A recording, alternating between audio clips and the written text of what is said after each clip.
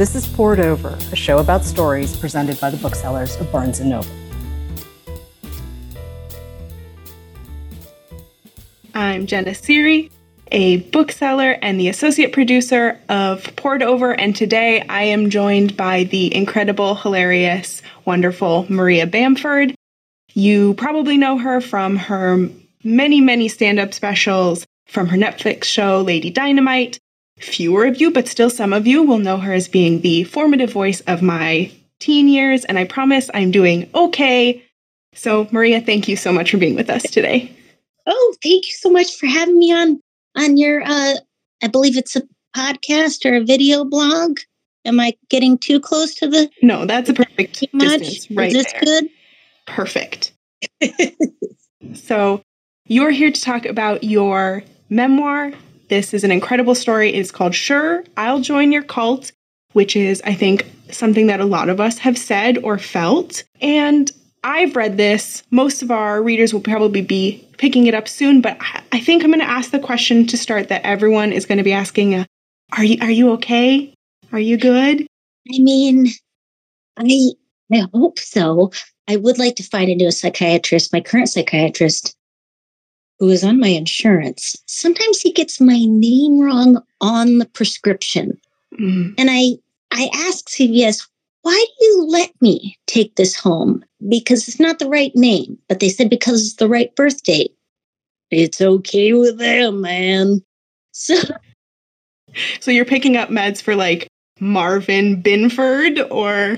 Yeah, I don't know. It's the time that happened, it was like something really wrong, like Shelley Corvin or something. And I was like, hey, okay. And they're like, no, it's fine. I'm like, all right. And you find out that you've just been taking like Lipitor every day instead, and it explains some things. No, I know what my meds look like. So they're good. I mean, at least that's what I think. Oh my God, maybe they could be feeding me with something completely different. Oh, well. We'll cross that bridge when we come to it. I mean, that's not a today problem. That's right. It is not. Let's just live in this moment. Breathe through our nose, cool through the nostrils, warm through the mouth. Perfect. Oh, boy. So I think the next logical question is, you've been doing the entertainment industry thing for many moons. You've had an incredible career. So what made you say, now I'm ready to write the book? They offered me $150,000. Now, listen, did you know how it works, though? I didn't read the contract. So when you signed it and said, I'll write the book, you were surprised when they said, okay, now where's the book? What happens is they give you a little bit of the money. They give you a taste, okay? Little taste. I gave the whole of that taste to an editor because I was so scared I didn't know how to write a book. And then the next time I got a little bit of money was 4 years later, after I had written the entire book. And they said, yeah, you have written a book. Like, it wasn't just me saying I had written a book. It was Simon & Schuster saying, yeah, okay, this is a book. Right. They looked through and said, okay, the pages are here. These aren't crayon scribbles. This isn't just like GIFs over and over pasted into a Word document. This is a book. And I tried. I cut and pasted my entire IMDb listing into the foreword, but they said, that's not writing, Maria. Right. You don't own this. You can't put this in here. Well, I have to say that having read the book, the real one that you compiled, yes, it is such an incredible journey.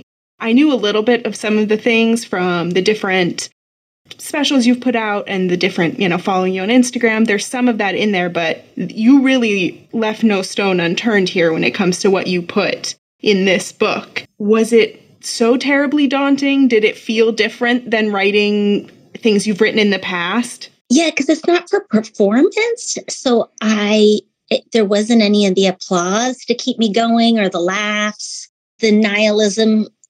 I don't know. I love to read. And so when I've read a lot of books. I've also skimmed a lot of books. And you're just wanting not to be offensive in how bad my book is. Like, just like just feeling some sense of responsibility, which is ludicrous. It's just a book. It's okay. That was the most difficult part, was just sort of getting past my own embarrassment of also not knowing how, like not having been through the process before, somehow thinking there was a way to do it properly. And anyways, turns out there is no way. There is only do. That was from Star Wars, right? I believe so, yeah. Mandalorian. Baby Yoda. We don't know. We don't know. It seems to me that it would be a very different feeling because this book is you. And it is you put out there sort of as yourself versus any sort of, like you said, that performance aspect that is kind of, you can hide behind a character, making yourself even into a character. You can sort of hide behind that. But this book is Maria Bamford original. Yeah, just saying one after the other things. Yeah, and certain stories don't read very attractive. Yeah, things that you can say in a comedy club, or I have to simplify for a comedy club. Yeah, it's just different. And then you write with a lot of details or saying what actually happened. Because comedy, I don't know if you know this, it's based in truth, but sometimes there is a bit of exaggeration. That's crazy. I never would have known. Well, but also believe all comics. Like if somebody talks about hating women on stage, they probably hate women. No joke. Yeah, I'm sure it will. I don't know what will surprise people, or if anything will surprise people. I'm not sure. I think something that surprised me as I was reading, I'm relatively familiar with your career and you've gotten me through some of my deepest, darkest moments. But I think seeing this book really humanizes it into a portrayal of, I think we should say this book is a memoir about mental illness, and it is about struggling through, overcoming, trying different things to get to many different places. And I think something that surprised me while I was reading it is that reassurance of, oh, even people who you think have it together don't. And that's okay. And we're all going to be okay. Yeah, because one thing, and I think I write about this in the book, but like you'll read somebody's memoir and you'll be like they'll come to some place of like, and now everything's great. Or yeah, like now I know what I'm doing. And I just never related with that. I'd love to relate with that. I would love to. But yeah, I just don't have that experience. And I like being very honest about, and probably it's a compulsion as well, a compulsion to keep telling people everything, because also getting that attention gives me hope. Someone will come up and talk to me and go, oh my gosh, me and my spouse went to Gottman's, or my husband and I, we both have mental, things, or, if you talk about it, the odds are greater that you might get somebody who's pleasant to you about it. And I think, to me, I went through all these things, and now I know, and now I learn. It never feels real. It never feels, I literally don't know anyone who's ever had that experience. And so when I read things like that in a memoir, I'm like, so you're lying to me? Because I don't believe you.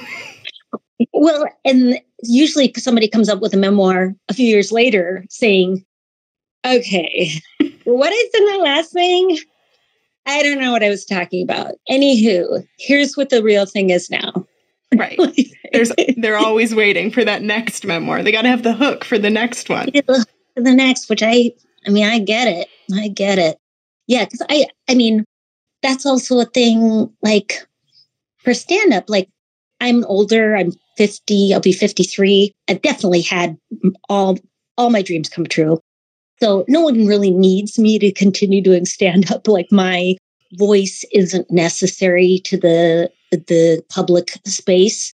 There's plenty of women with mental health, blondes, older, who can spread the word. So, there has to be some internal reason of why I want to keep performing. I guess what I'm trying to say, I mean, not in a bad way, but like, I would like to step away, step down and let other, not that I wasn't letting other people have spaces, but it's like, there's so many more interesting, specific experiences that are, it's a golden age, I tell you. It certainly is. But I think that a book like this is so important in that so rarely do I think we come across portrayals of mental illness that feel relatable. I think it's something that's so over-dramatized and is often put out into media really insensitively. But this, because it is hilarious, because it has your personality, and because it has a very accessible tone, I think it really will help a lot of people feel seen and feel connected, even if they don't go through the exact things in this book that you have laid out for us. There is so many opportunities to be like, oh, okay, I get it. I am so glad that is the case. That's my deepest hope, is that anyone would feel. I'm actually training to become a peer specialist for mental health. Here in California, there's new government funding for people to get 90 hours of training. Yeah, because I love comedy, but I don't think it's the best medicine. I think right. Actual healthcare is the best medicine. Right. Sometimes the best medicine is medicine. Medicine. But coming from like a Midwestern background, which I know you come from as well, that there's a lot of that like go along to get along attitude, and the like, it's okay to gossip about what's happening at the Lutheran church over a Diet Coke, but it's maybe not great to talk about your own sadnesses. And coming into adulthood and sort of finding those moments of connection with anything about mental health, I think is really going to be important for a lot of people, especially in younger generations. Yeah, I'm always surprised when somebody feels ashamed, but I was surprised when I felt ashamed. Like, because I grew up, my mom was a therapist. She trained to be a family therapist when we left home. And I was still really embarrassed when they told me, hey, you seem to be bipolar, you need to be on mood stabilizers. I was like, hey, not me. Like I was very defensive about it. So yeah, I love all the health models where it's like meet somebody where they're at, like ask what somebody needs and wants, what their heart's desire is, rather than what you think they should need or want. And sometimes, yeah, if you're willing to do one thing for your mental health, and that is to go to a comedy club where I'm headlining, well then please come. You're like, I'm not saying it's going to be the thing you need, but you don't know that it's not until you try. Yeah, I don't know. No, just because I know I do have money, I do have access. So it's like, and I know how hard it is to just emotionally go, oh, I'm going to make an appointment with a therapist. Do I deserve this? Is this, do I really need to talk to somebody? All those thoughts that stop you up even before trying to ask. And then when you ask and there's, a howling wind or a bunch of hoops to jump through. Yeah. So it's a lot. And I think so much of the conversation is having really amazing shifts towards mental health. And there are so many more resources than there have been, and so many people being much more open, which allows that conversation to continue and to sort of do away with the older stigmas of what it means to have OCD, what it means to be bipolar, all those things that the information just wasn't there in the past. And it seems outlandish to say, okay, a comedy memoir is going to be the thing that might help you. But I think for people who are on that cusp of, I don't know if I need to ask for help, seeing somebody else who did ask for help and having it really laid out for you, like, yes, there were good times and there were bad times and ups and downs, it sort of makes it a little bit easier to say, okay, and move forward.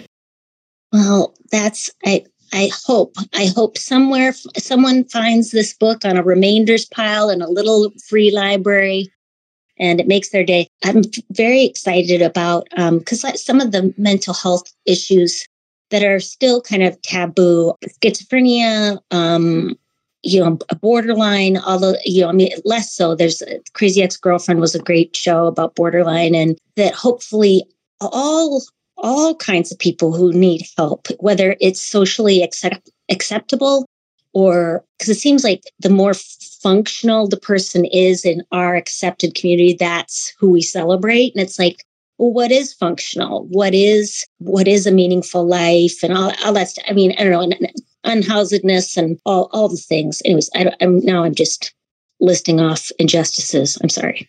Which we could do for 7 to 12 years. Yes. Forever. Yes. Do you think that this is a good entry point in your career for someone to like pick up this book if they have no idea who you are? Do you think this is a good exit point in your career for people to, jump ship now? Yes. Yes. Either or. All the things. Rip out one page and post it somewhere. Take 5 pages, burn them in different parts of your home. Definitely use this book in a decoupage or a what's the thing where you put it in glue and you make it into a dinosaur? Like a paper mache? Paper mache, people. I would be honored. Perfect. I don't think I'll be doing that with mine, but right. I would support. Tag me on Instagram if you do. I'd love to see your crafts. I would adore it. I always, people will say sometimes, because sometimes comedians sell merch, and I do sell merch, tote bags and t-shirts, but only online. But I always suggest to people, make your own merch. Take a sock, put a piece of tape on it and write comedy. Mm-hmm. I'll sign that. Perfect. You're like, bring it. I don't care. It's going to be, it's from the heart. Yeah. It's free. It's free and you made it. How much funnier is that? I think that's the thing. I mean, I think isn't that always how it is in comedy? Like the funniest thing is the thing that shouldn't be funny. Bamford, you're letting money sit on the table. But that's also funny too. Well, thank you so much for your support of my offering. Have you written a book? Not yet. Today could be the day. You never know. I think that I wouldn't have. My favorite thing about this book is that you don't lose your tone when you write this. Like, I could hear each and everything coming out of your mouth. And if people get the audiobook, they literally can hear each and everything coming out of your mouth. But is it hard to balance that kind of writing where you have to, this is never for many people going to be listened to like so much of your other work. So you have to make sure that it really sounds like you. Oh, and this is going to sound terrible, but I did the best I could, but I don't know. At a certain point, I got so stressed out by this book that I definitely started to withdraw emotionally from the process. Sure. And so I don't even know. I'm glad that the tone stays the same. I think that that's a result of the high standards of Simon & Schuster, because I definitely did get notes from them and I followed through on them, but they were in a anxious daze. I mean, I will say that the tone works. It fits. I never fell out of the book being like, okay, now this is, too funny, not funny enough.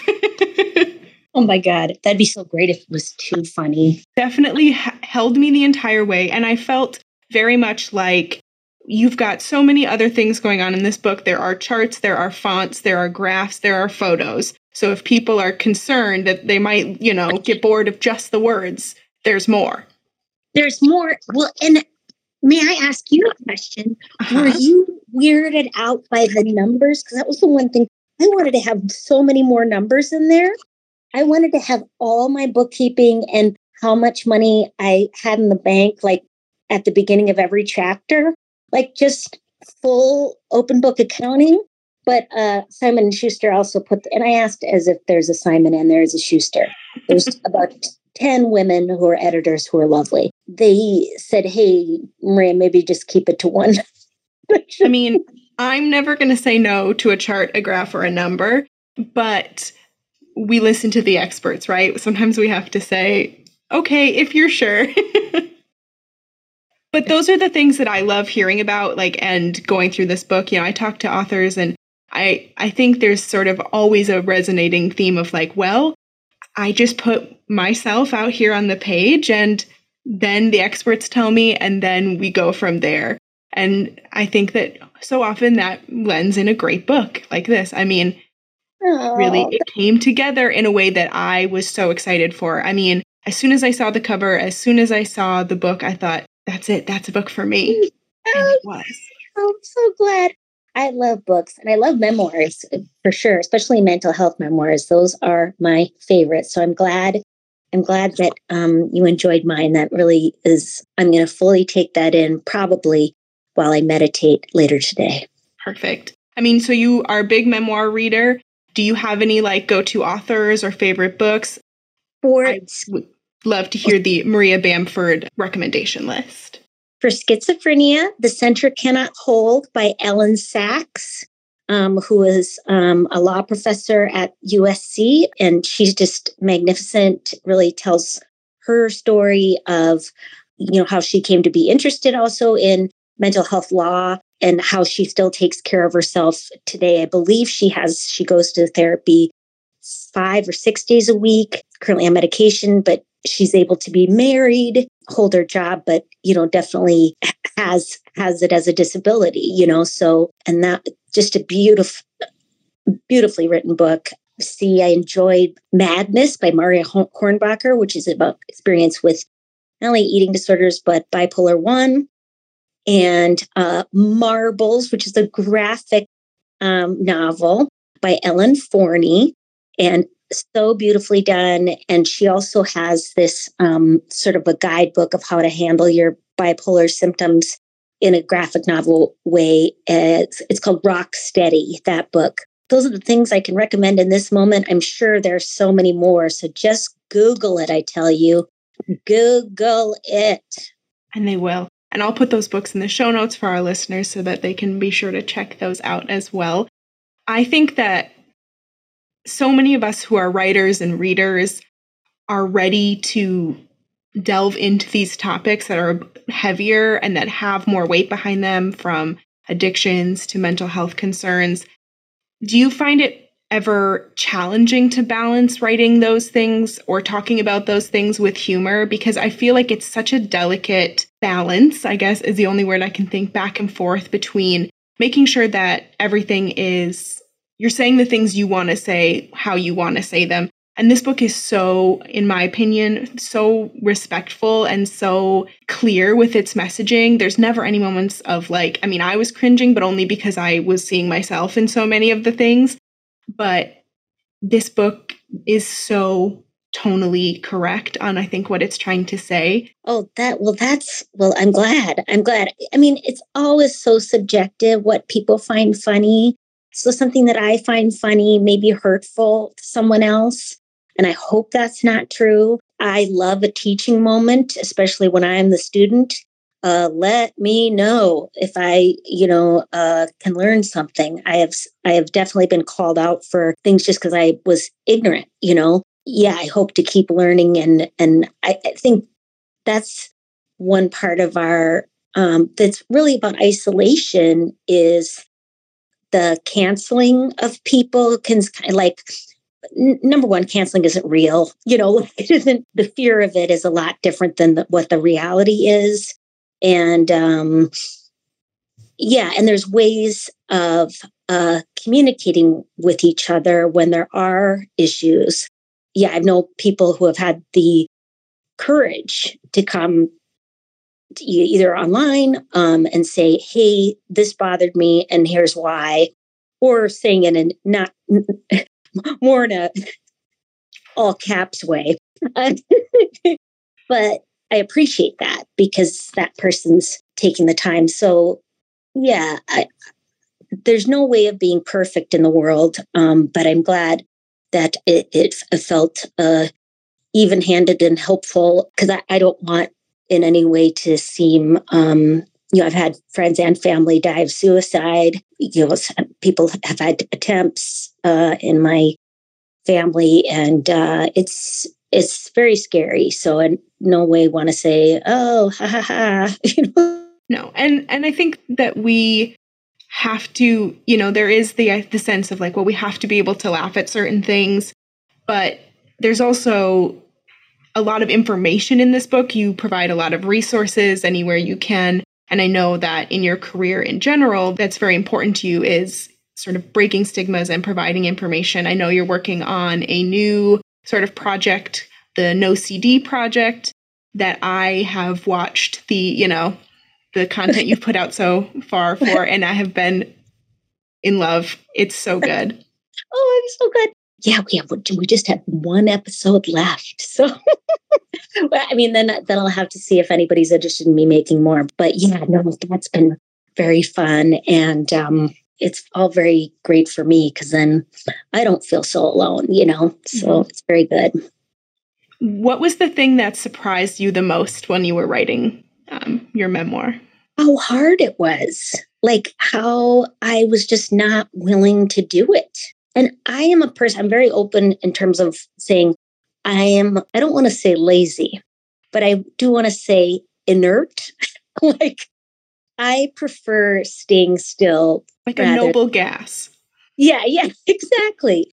The mobility, anything that's uncomfortable. But that said, once I get going, then I can get going. So, but I'm a huge fan of asking for help, of like, I call a friend, I say, I'm going to write for 5 minutes, just 5 minutes. And I can't even promise you that I'm going to write. I'm going to sit with this piece of paper for 5 minutes, and 5 of it, I might be singing songs to myself, then call my friend back and say how it went. And just like to have a sense of humor about it.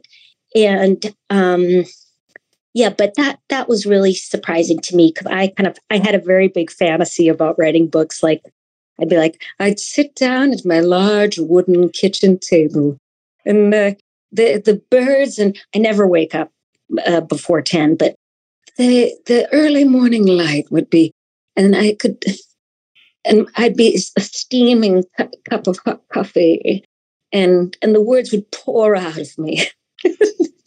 It was more like 15 minutes at a time, me just angrily typing in airports and coffee shops. Yes.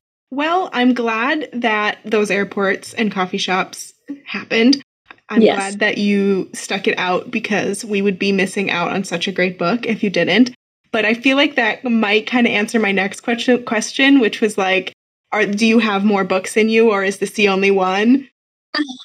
It was funny. Yeah, it is funny just because I go, I had another idea. Like as soon as I was done with it, I was like, oh, maybe I could do something about that. So, and my husband and I have a comic book coming out next year called Hog Book and Laser Eyes with Fantagraphics. And so we have that book together. So I don't know, maybe this whole author thing is a new situation. You've got your author glasses on. And I love bookstores. So I have so many bookstore t-shirts. I believe this is a museum t-shirt, but yeah, my husband's already in the art game. He's got that covered. So Maria Bamford author, I think, is the next. Why not? No, I would definitely, I'm willing to do anything as long as someone offers me money. That seems to be the main hurdle I have to get past. And like I said before, you wrote a book. You are an author now, whether you like it or not. You did it. It's happening. I've read it, so it's real. And I did do an audiobook too. That's you are a comedy special. So if you ever want to get yourself to do a comedy special, listen to that while I try to write a comedy special at the same time. We do it together. What else could you ask for? I mean, that sounds like a dream. Right? I mean, yeah, most of that book is saying, I don't want to do it either. But we have to. If we want to have any Oreos tonight or take a nap, we have to do this. Have to. And those Oreos are double stuff. If they had triple stuffed Oreos, you could have one of those. Is there a triple stuff Oreo? What if you just say that your reward is that you get to take an entire package of Oreos and Frankenstein them together in whatever configuration you so choose? That's a fantastic idea. Build your own Oreo. B-Y-O-N B-Y-O. B-Y-O. It's going to catch on. I think it will. There's only one thing that I love more than Oreos, and that's memoirs about mental health. Nice. We talked about this a little bit earlier, but who is your perfect reader for this book? Who do you hope finds this book not on the remainders table, but on the bestseller table? Well, my mother who are now in heaven, I know that she's reading it, or at least she's handing it out. She's handing it out to all the saints and all of those in the Episcopal heaven, which is very different from the Jehovah Witnesses heaven. Okay, Episcopal heaven, pretty dense, lots of people, over millions. Jehovah Witness heaven, only 144,000, more of a suburb. That's the rules. I have one last question, and I think it's very important. Yes. If I made a cult, would you join it? Oh, yes. You don't need to know the rules? Yes, of course. Okay. Yes. No. Well, what I would want to do, though, is immediately I want to go deep in. Like I would move in, I'd get a job in the kitchen, I'd get my head shaved, wear the outfit, 1 week, and then I'd pull out quick. Because I think that's the kind of oxytocin bounce you really need to feel, get the best effects of cult membership. Perfect. I can't wait. I will get you a pamphlet on it. That's the way I think I do all my best work is through pamphlet. So I will get you one of those, and it's going to be amazing.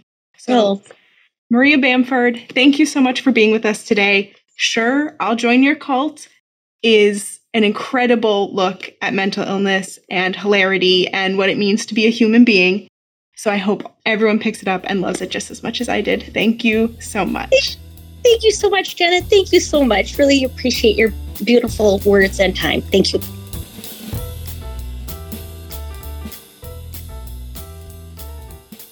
Hey readers, it's time for another TBR Top Off. We're going to recommend a couple of great books to pick up when you stop in for your copy of Sure, I'll Join Your Cult by Maria Bamford.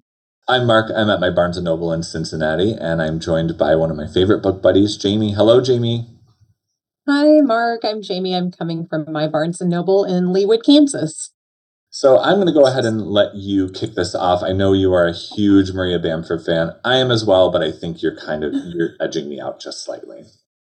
I do love her. I could listen to her talk all day long. So getting to read and imagine her voice while you're reading is a real treat. So I have a book I'm going to recommend. It's another comedian. And I think a lot of readers will probably know him from his comedy specials, of course, but also as a regular contributor to This American Life on NPR. And that is Mike Birbiglia. And I'm going to talk today specifically about his first book, which is called Sleepwalk with Me.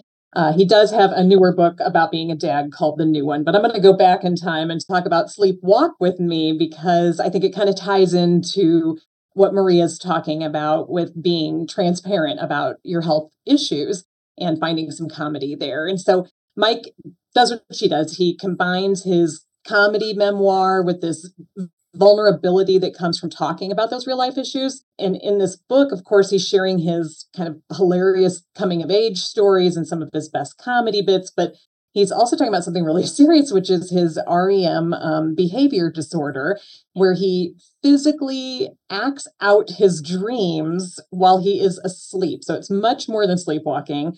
He's thrashing around, talking out loud, running outdoors, basically performing all of the vivid or violent things that are normally happening in a dream. He's performing them in the real world. So this whole book is kind of building up to him talking about this problem that he's having. Mike refers to this as his little sleepwalking problem. And I found myself kind of nodding along as he described, avoiding going to the doctor, procrastinating for way too long, explaining away all of his crazy symptoms and his sleep deprivation until really something forces him. He cannot look away from the problems by the end of this book. And there is just mounting evidence that this is real and you're going to have to deal with it. At one point in the book, as Mike is kind of going through all of his stories, he says, to be a comedian, you have to be delusional. And I was tickled by that, but he says that's how you handle the judgment you feel kind of rolling off the audience when you're just bombing during a set. And so he's kind of used that skill and learned how to navigate new experiences without any hope of success sometimes, but still being able to just dive right in and go for it. And so the stories really run the gamut from being in the 7th grade and coming to the shocking revelation that he would be making out with girls soon, missing planes, to learning to sleep sitting up at his temporary gig as a data entry employee, to moving in with his girlfriend while hiding that from his parents, to embarrassing himself by making ridiculous proclamations under anesthesia. He talks with such honesty. He shares exactly what he was thinking, no matter how ridiculous or embarrassing it was. And so the result is that it's just a truly a warm book. It's hilarious. It's so relatable. You'll be laughing and nodding along with every story. And I promise you will feel seen. You're not alone. We're not alone. Know that whatever it is, no matter how crazy it sounds, it's okay to talk about it. And in fact, it may even be easier to talk about it on stage or in a book than it is with your parents. So the full title of the book is, again, Sleepwalk with Me and Other Painfully True Stories by Mike Birbiglia. Mark, what have you got for us? Such a good pick. I just recently re-listened to Mike Birbiglia's podcast interview with Maria Bamford, and their back and forth is always so special. Yeah, love it. Nice choice. Well, I was thinking about books that just made me smile, made me laugh, but like you, have some heart attached to it. And so I thought about a book that came out recently called The World's Worst Assistant by Sona Movsesian.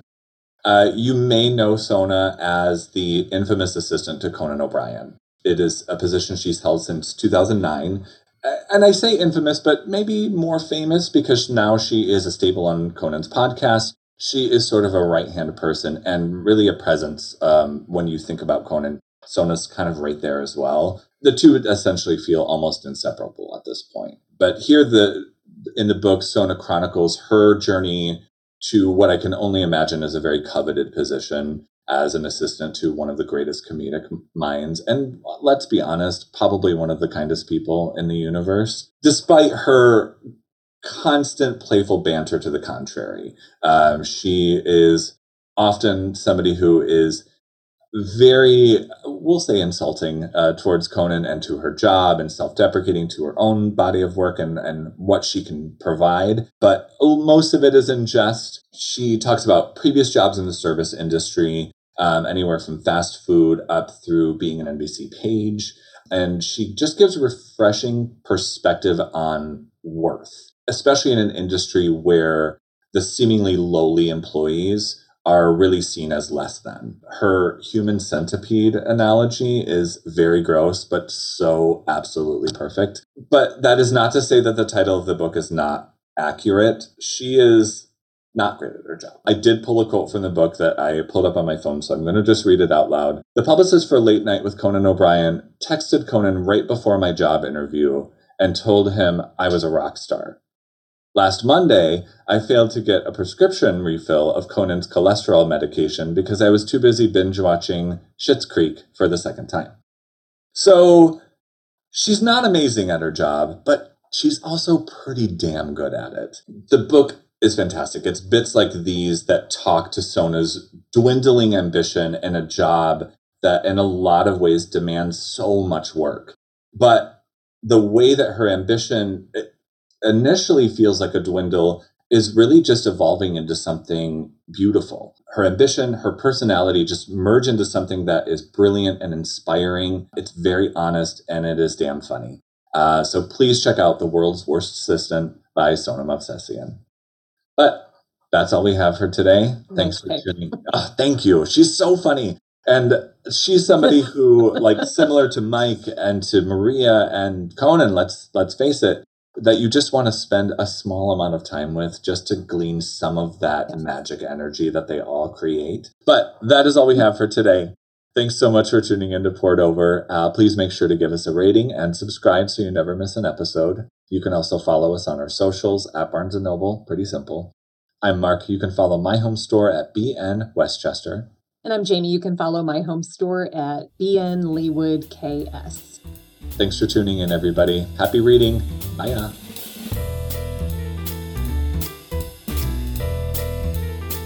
Thank you for listening. Poured Over is a Barnes & Noble production. To help other readers find us, please rate and review the show wherever you listen to podcasts.